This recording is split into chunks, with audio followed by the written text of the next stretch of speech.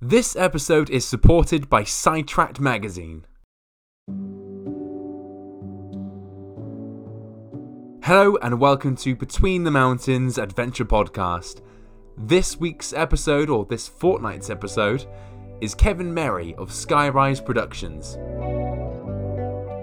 Kevin is an incredibly accomplished man who not only goes after his own adventures, but he also films and does the behind-the-scenes work of so much of the fantastic content that you see out there of different adventurers, from cycling races in South America to Ian Finch's 27 Images.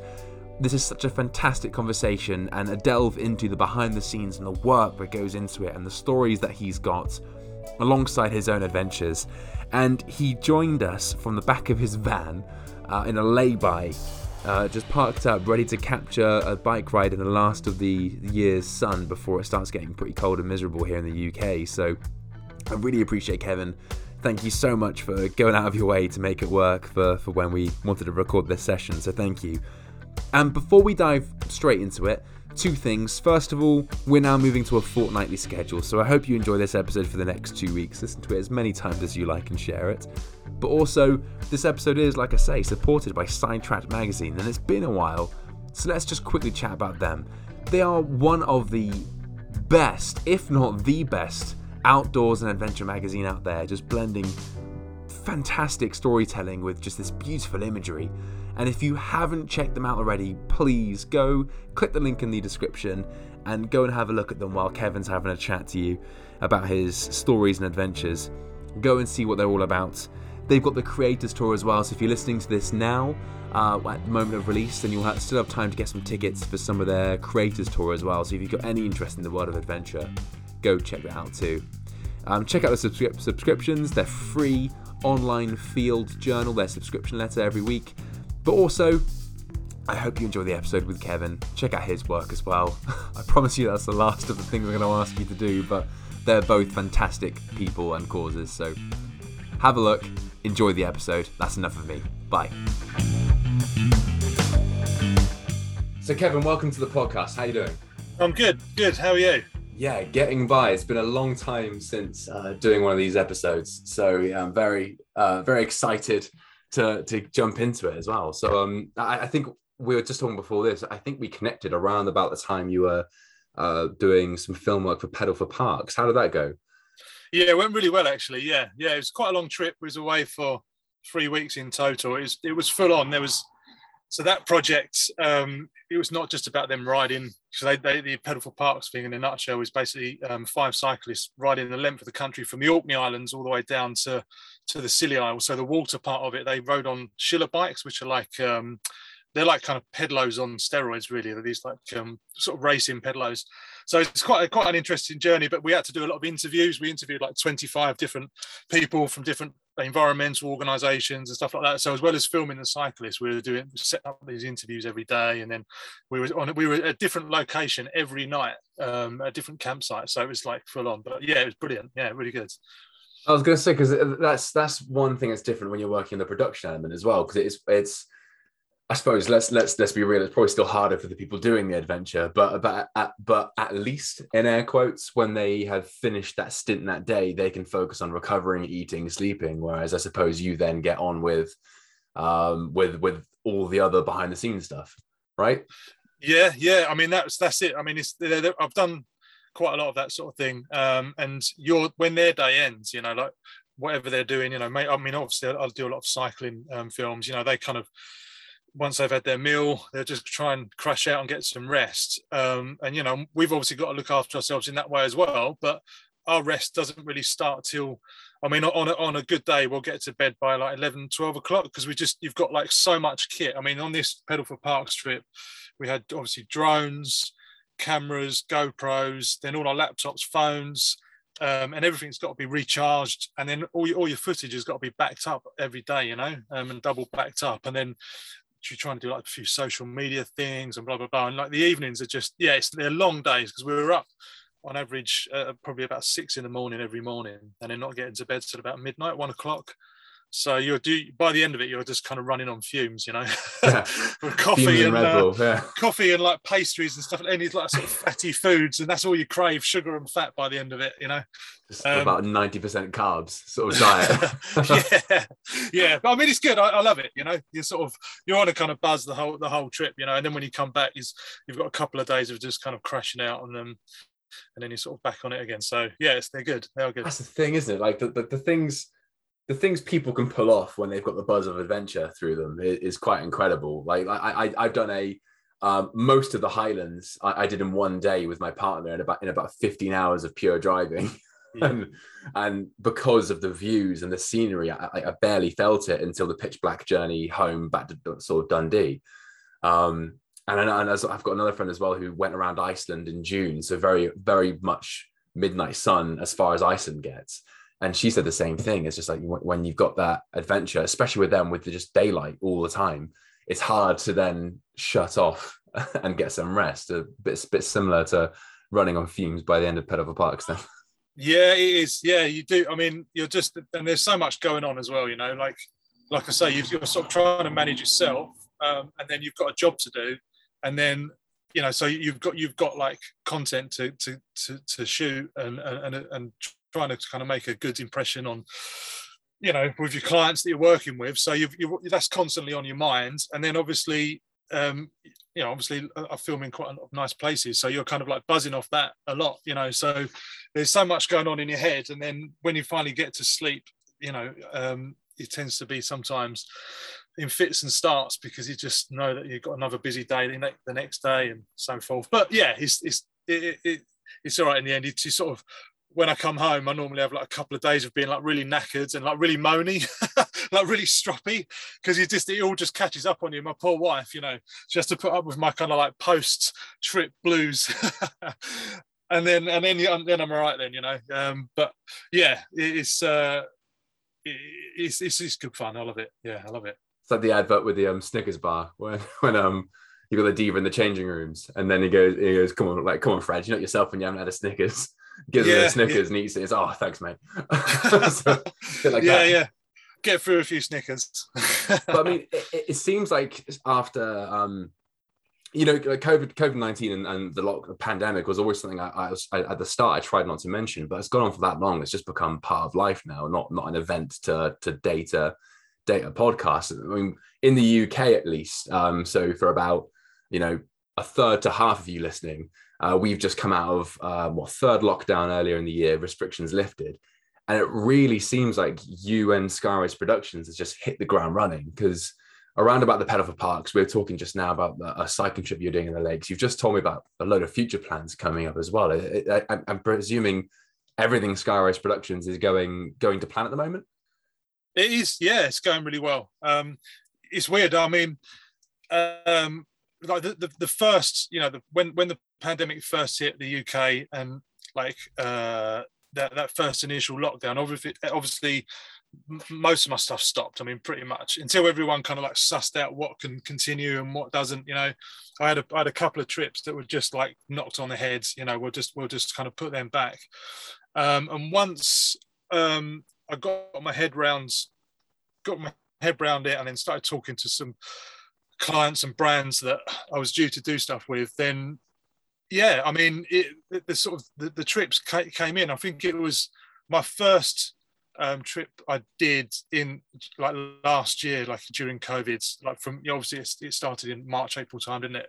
Was June, I think. So I only had a couple of months of like literally where I didn't do any trips, but I kind of made the most of that time connecting with brands, like planning stuff, you know, talking to people, and that seemed to kind of like come off really well. And then yeah, I was quite busy because filming and photography, you know, it's commercial work. So luckily you were allowed to do it. But we did have some strange times. Most of the stuff I did, or all of the stuff I did last year, was in the UK.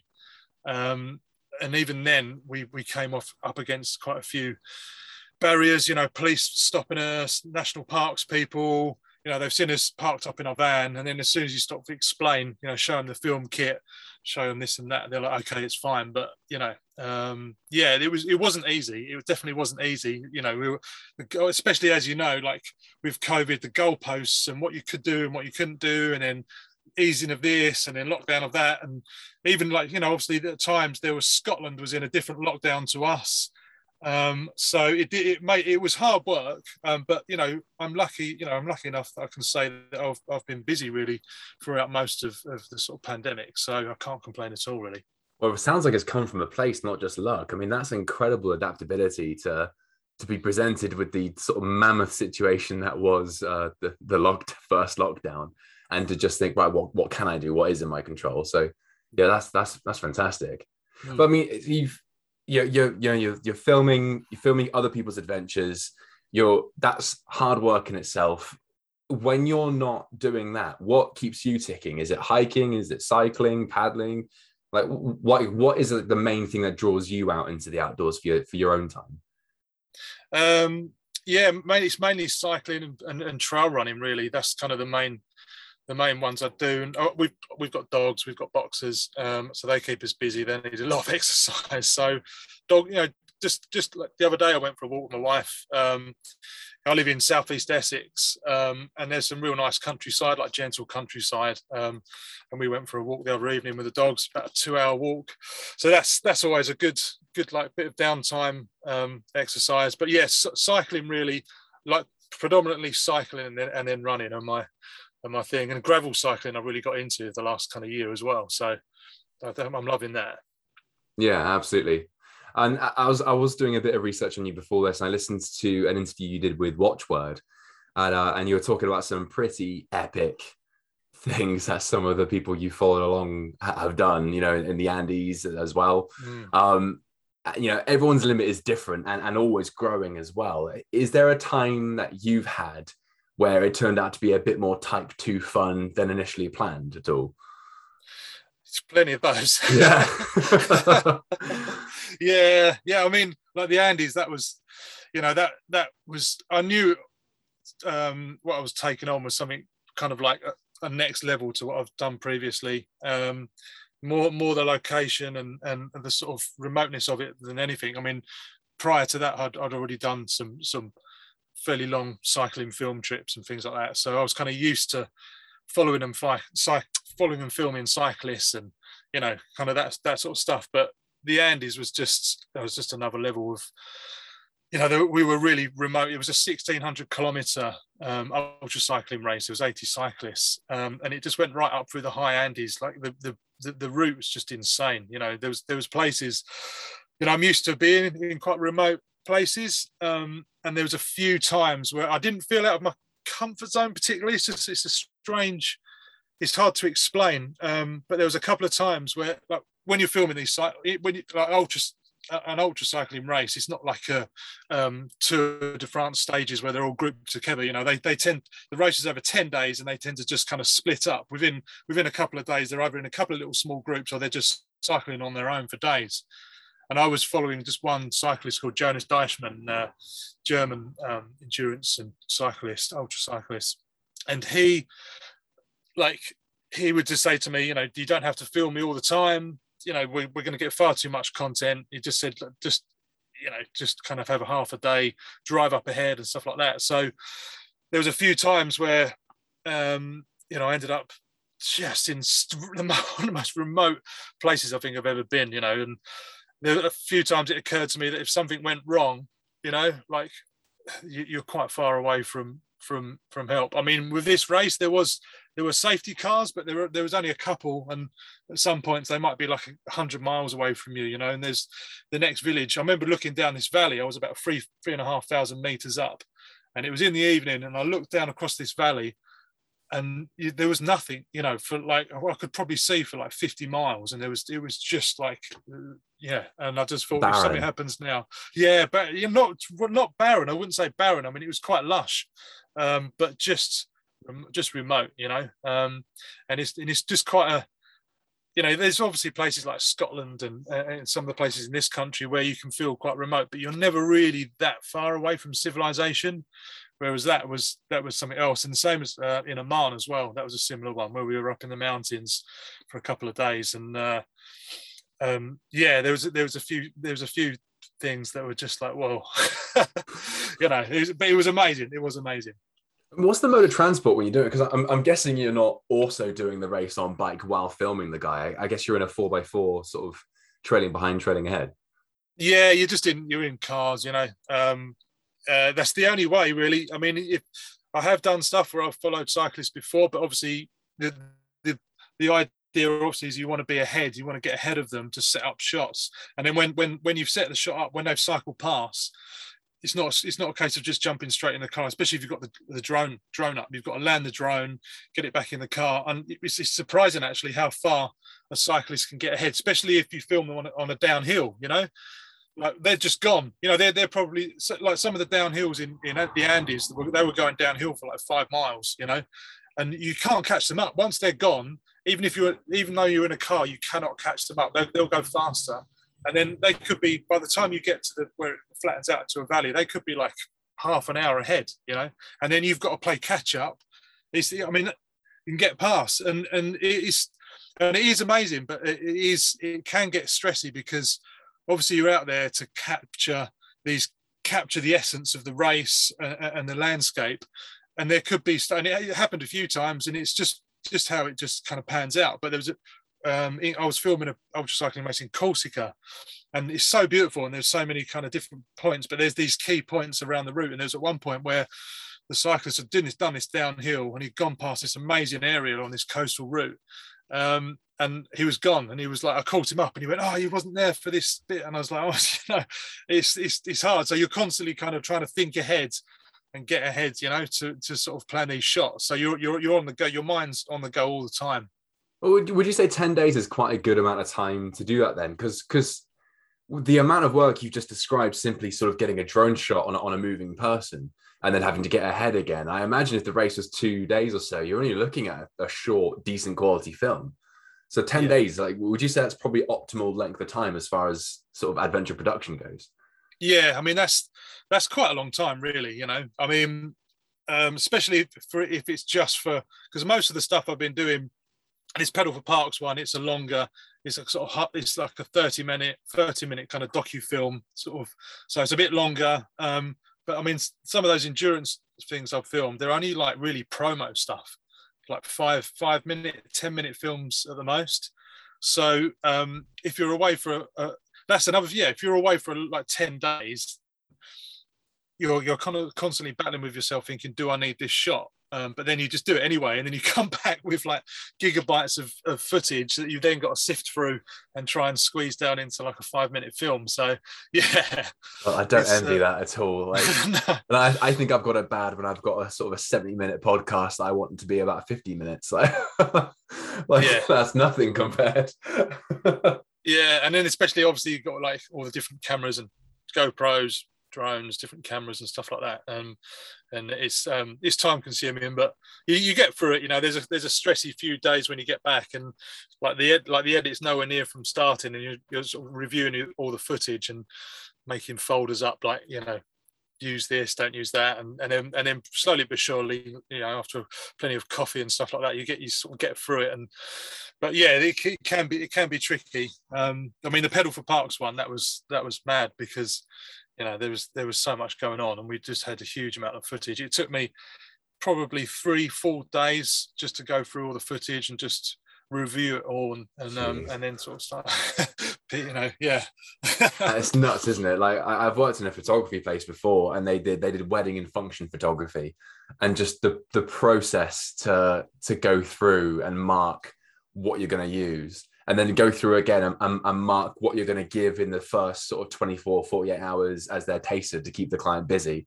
Yeah. And then the amount of work that then goes in, and that's just still images. Like, it's mad. It's a lot of work. Yeah. But I mean, you've your good friend Ian Finch, I watched the 27 images film that you put together, which was incredible, by the way. And thank you. I really, really liked a quote that Ian said in there, which is that by being the middleman and capturing, the memories and the photographs for other people, was he really living in the moment of what he's doing. And I mean, there's no getting by that what you do isn't exactly a 9 to 5 desk job. So do you have that same balance struggle, do you think? When do you so often find yourself sort of like catching yourself and just thinking, I'm focused so much on the drone shot, I'm not even paying attention to the fact I'm in the middle of nowhere? Do you know what? That's a really good question. I think, yeah, definitely. A lot of the trips seem to kind of fly by.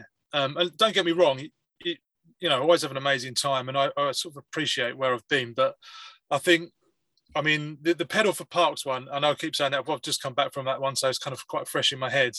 I mean, I was really looking forward to it. Not to say I didn't, like when I came back, I was like, I enjoyed the whole thing. But before I went away, I was like, oh, this is brilliant. We're going to go from the Orkney Islands all the way down. And, I love the UK. We obviously knew the route. So it's like, oh, we're going Orkney Islands, and then Cairngorms and the Lake District. And then we went down through Shropshire, and then like Wales, Devon, Cornwall. So all like some of the most beautiful parts of the country. And before I went away, and I was chatting to my film partner, Gav, and we were like, yeah, this is going to be a really, really cool trip. But in all truthfulness, I didn't enjoy that. Obviously, there's moments where you're kind of like, wow, we're in a really cool place. But like I mentioned earlier, you've got so much to think about that you don't really get. You're in a nice place. It's hard to explain, but you're in a nice place.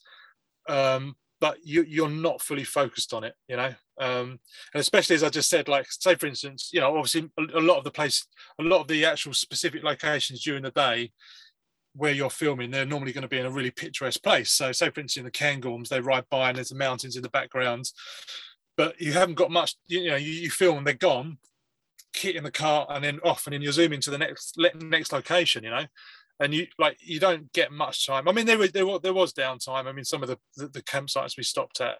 I mean, at Cairngorms again, we stayed there for a night, and we camped right next to this lake, and it was just absolutely stunning. I've only actually been through the Cairngorms, driven through a couple of times, from like the West Highlands to Aviemore. And this is the first time I'd kind of like stopped and looked at the Cairngorms properly. And I mean, that was a nice moment. But yeah, genuinely, you don't really get time to appreciate it as much as you would if, say you were just kind of on holiday or just sort of moseying on through in your own time, Yeah. Well, I suppose follow up question to that then, which is, where's one place you've been to where after the job was done, you think, God, I've got to come back here and spend some proper time here? That's another good question. I mean, other than everywhere. Yeah, everywhere. That's the issue, isn't it? It's like, yeah. I mean, a lot of the places I've shot in the UK, I've been to anyway, just like hiking trips and stuff like that. I've done a lot of hiking up in Scotland and Snowdonia and stuff like that. So, I mean, a lot of the places the Orkney Islands, I was really, really keen on seeing what it was like, and it is beautiful. But UK wise, the Isles of Scilly, I'd love to go back there. I mean, I've never been to them before, and it was just stunning, absolutely. And we were lucky that a few days previous, when we was in Devon, I think it was pouring down with rain. But then when the film trip finished on the Isles of Scilly, it was just like sunshine, about 25 degrees, and we went for a swim in the sea, and we had like a beach party, like a sort of wrap party thing. And we were there for like 3 days, I think, once the film had finished. I'd love to go back there. But then kind of further afield, Oman, I mean, the Andes, I'm actually going back to the Andes next year to do I'm going to be cycling in an ultra cycling race. So you're going to be in it this time? Yeah, yeah. Well, that was one of the Gav things going I to be said. videoing you? Yeah, Gav is, yeah. Oh, no way. Like a promo thing it's called the Andean Raid. They're quite new. It's run by these guys, these really cool guys from Argentina, and they do like different ultra cycling races all around like Chile and Argentina. And this one, it's not as long as the one I did last year or year before. It's 500 kilometers, so like 380 miles, and you've got like 96 hours to do it. So it works out about 80 miles a day, I think it is, which is still obviously quite a long ride each day, especially if you're you think you're up high in the Andes. So it's going to be tough. But the one I filmed in a couple of years ago, that was nuts. That was like 1,200 miles, just crazy. But the Andy, I'm really looking. So I said to Gav when we were out in the Andes, I said, I'd love to come back and ride out here. So I just approached these guys, and so I'm doing that. So that's one place I'm going to visit again. But Oman, I really, really loved Oman. It's just mind-boggling sort of place. I'd love to go back there just to hike and ride or something like that. Yeah, that was cool. I think one of the very first podcast episodes I did was Oman, actually. I'm trying to remember. It was this guy. He has his RSP podcast. He went out there and he did. I'm pretty sure if we didn't do an episode on Oman, he referenced it and how beautiful it was. I can't remember how far back though off the top of my head. Sorry, okay. But yeah, absolutely. I mean, yeah. you talk about joining the race this time, and on that Watchword podcast episode, you mentioned about how at the start you had a bit of imposter syndrome in what you were doing. Do you anticipate feeling that a bit in being in the race this time rather than videoing it, or are you at a stage where you're kind of comfortable with yourself and your skill level? I wouldn't say like imposter syndrome for that. I would say realistically, I'll probably be racing with guys that have got loads of ultra cycling races under their belt. But I'll try as hard as I can, but I'm not really going to be in it just to kind of go, right, I'm going to win this. And I mean, a lot of these ultra cycling races, you obviously get different levels. I mean, obviously you've got to be fairly fit to ride in them, but the levels throughout these riders goes from obviously absolutely insane mental fit guys and girls all the way through to people who just want to do it, just because you have to finish, you have to reach each checkpoint within a certain amount of time, otherwise if you don't, you're kind of disqualified. So it is a race and you have got a time limit, but you don't have to hammer it. So I think I'll kind of try and do a happy medium where I'm sort of enjoying the scenery and not stressing too much about what position I'm in. But yeah, I mean, I'm sure on the start line, there'll be some like hard as nails kind of guys sort of there, and I'll just be like, whoa, but yeah, it'll be fine.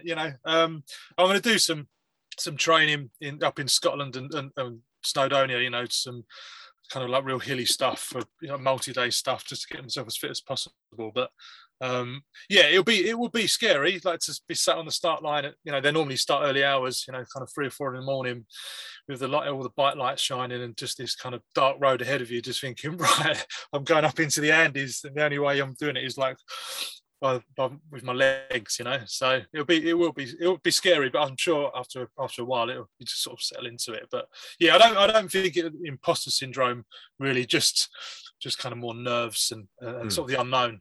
That's good. That's a good level to be at. Yeah. Yeah. What's the phrase? If you're not nervous, then be worried. Oh. Yeah. So I've just got a couple of questions left.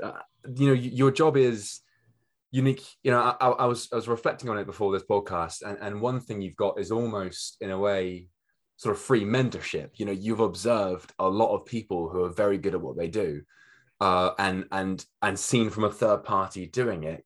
Would you say that there are, and if there are, can you remember any key sort of lessons and takeaways that have really stuck with you from the jobs you've done that you've then applied into your own routines and adventures? You know what? Yeah, there's one actually that I always come back to, and it was when I was filming this Jonas Deichmann in that was the Oman race. So, it's a good example of like how things don't always go to plan. When he got there, we all met in Muscat. We flew out and all the racers meet in this sort of start line hotel. And there was like a lot going on. There was like 80 cyclists, media, the organisers, and then obviously all the hotel staff. Like basically the whole hotel's kind of booked out for the race, really. So there's like a huge amount going on. And when I shared a room for that first night with Jonas. And when he unpacked his bike box, his carbon bike had a crack in it from being on the plane, and it was unusable. And like, a lot of people would just go, oh, shit, like straight away, just go, oh, man, this is really, and it didn't even seem to bother him. He just kind of went, right. I mean, I think because he does this sort of thing for a living, where I don't know if you know much about Jonas Deichmann, but Right, so he's like someone like Sean Conway. He's almost like a next level up. Like he's done the fastest cycle from the Americas. He rode from Canada all the way down to Ushuaia, which is, I can't remember how many thousand miles it is now, but basically the length of the Americas. Yeah, and then when Sean Conway did his Europe ride, the year previous he did the Europe and then the Eurasia. So when he got to Russia, where Sean finished, he carried on all the way to China or wherever it was. And he's done loads. And at the moment, he's doing the world's longest triathlon, where he's running, cycling and swimming all the way around the world. And he's currently like running across Mexico, doing like a marathon a day for like about a month or something. And he's just used to kind of, yeah, it's crazy. But you can imagine the amount of things that you have to deal with and that would like inevitably go wrong. And you're kind of like, you haven't really got anyone else to help you. So he's obviously just gets used to going, right, there's options here. There's, you know, this isn't the end of like whatever I'm doing. There's options, this one, or this one. And when I was with him in Oman, you know, he just went, right, okay, what do I need to do? I can't use that bike. And he went to the organisers, and within an hour, he'd managed to get a lift to the local bike shop in Oman, and then borrowed a bike, which wasn't as nowhere near as he had like this £10,000 carbon bike, and the one he borrowed was probably like £1,000, and even that it didn't flap him at all. And then that evening he wanted to swap his tires from his broken bike onto this borrowed bike, and obviously some of his bits and bobs, you know, the seat and whatnot. We couldn't get the tires off this kind of hire bike. It was ridiculous. Even though obviously Jonas does this thing for a living and I'm quite used to kind of bikes, it took us an hour and a half. We had to cut the tires off the bike, and tires have got like metal in them, haven't they? Like they're metal fibers. And we had to cut through, and it took us an hour and a half to change them over. And by which time it was about 11:30, and the race started at like 2 a.m. So he had about an hour's sleep before doing this kind of 800, 900 kilometer ultra cycling race. And he just didn't flap. He didn't stress. He just took it all in his strides, you know, and a kind of stuff like that. You just really think, you know, you just sort of take that on board and just think, okay, you know, there's something like really bad happens, and, you know, but even then, you know, there's options and ways around things. So, and I've come across that quite a bit with some of the people I've worked with, you know. Yeah. So yeah, it's it just leaks into your habits, does it? Yeah, without a doubt. Yeah. Perfect. And then the last question I've got is, you know, you've had some incredible adventures yourself, incredible commercial adventures, we can call them. What is one moment in all of that you would love to relive? I think probably in the Andes, when I was with Jonas and Gav, and we were in is a national park. And I'm absolutely rubbish with pronunciation, so I'm not even going to try to attempt it. But it was a national park, and we were about 4,500 meters up, so like that's like 15,000 feet in old money, and it was just the most bonkers, stunning place. And we were literally right in the high Andes, and there was a view. Well, there was views all round, but we were right next to the head of a glacier, so that's how high up we are. We could see a glacier just off the track, and then when you turned your back, there was this valley. You know, like, you know, if you're lucky enough to have been to like Highlands or North Wales, where you see these beautiful kind of valleys that are stunning. It was like that, like times 10. Just went on for like hundreds of miles, and there was alpacas grazing, and there was just no one around, and that was kind of one of the highlights for sure. You know, that was incredible. So I'd love to relive that again. Yeah, I do all the time in my head. Yeah. Oh, amazing. One nightly check-in before bed.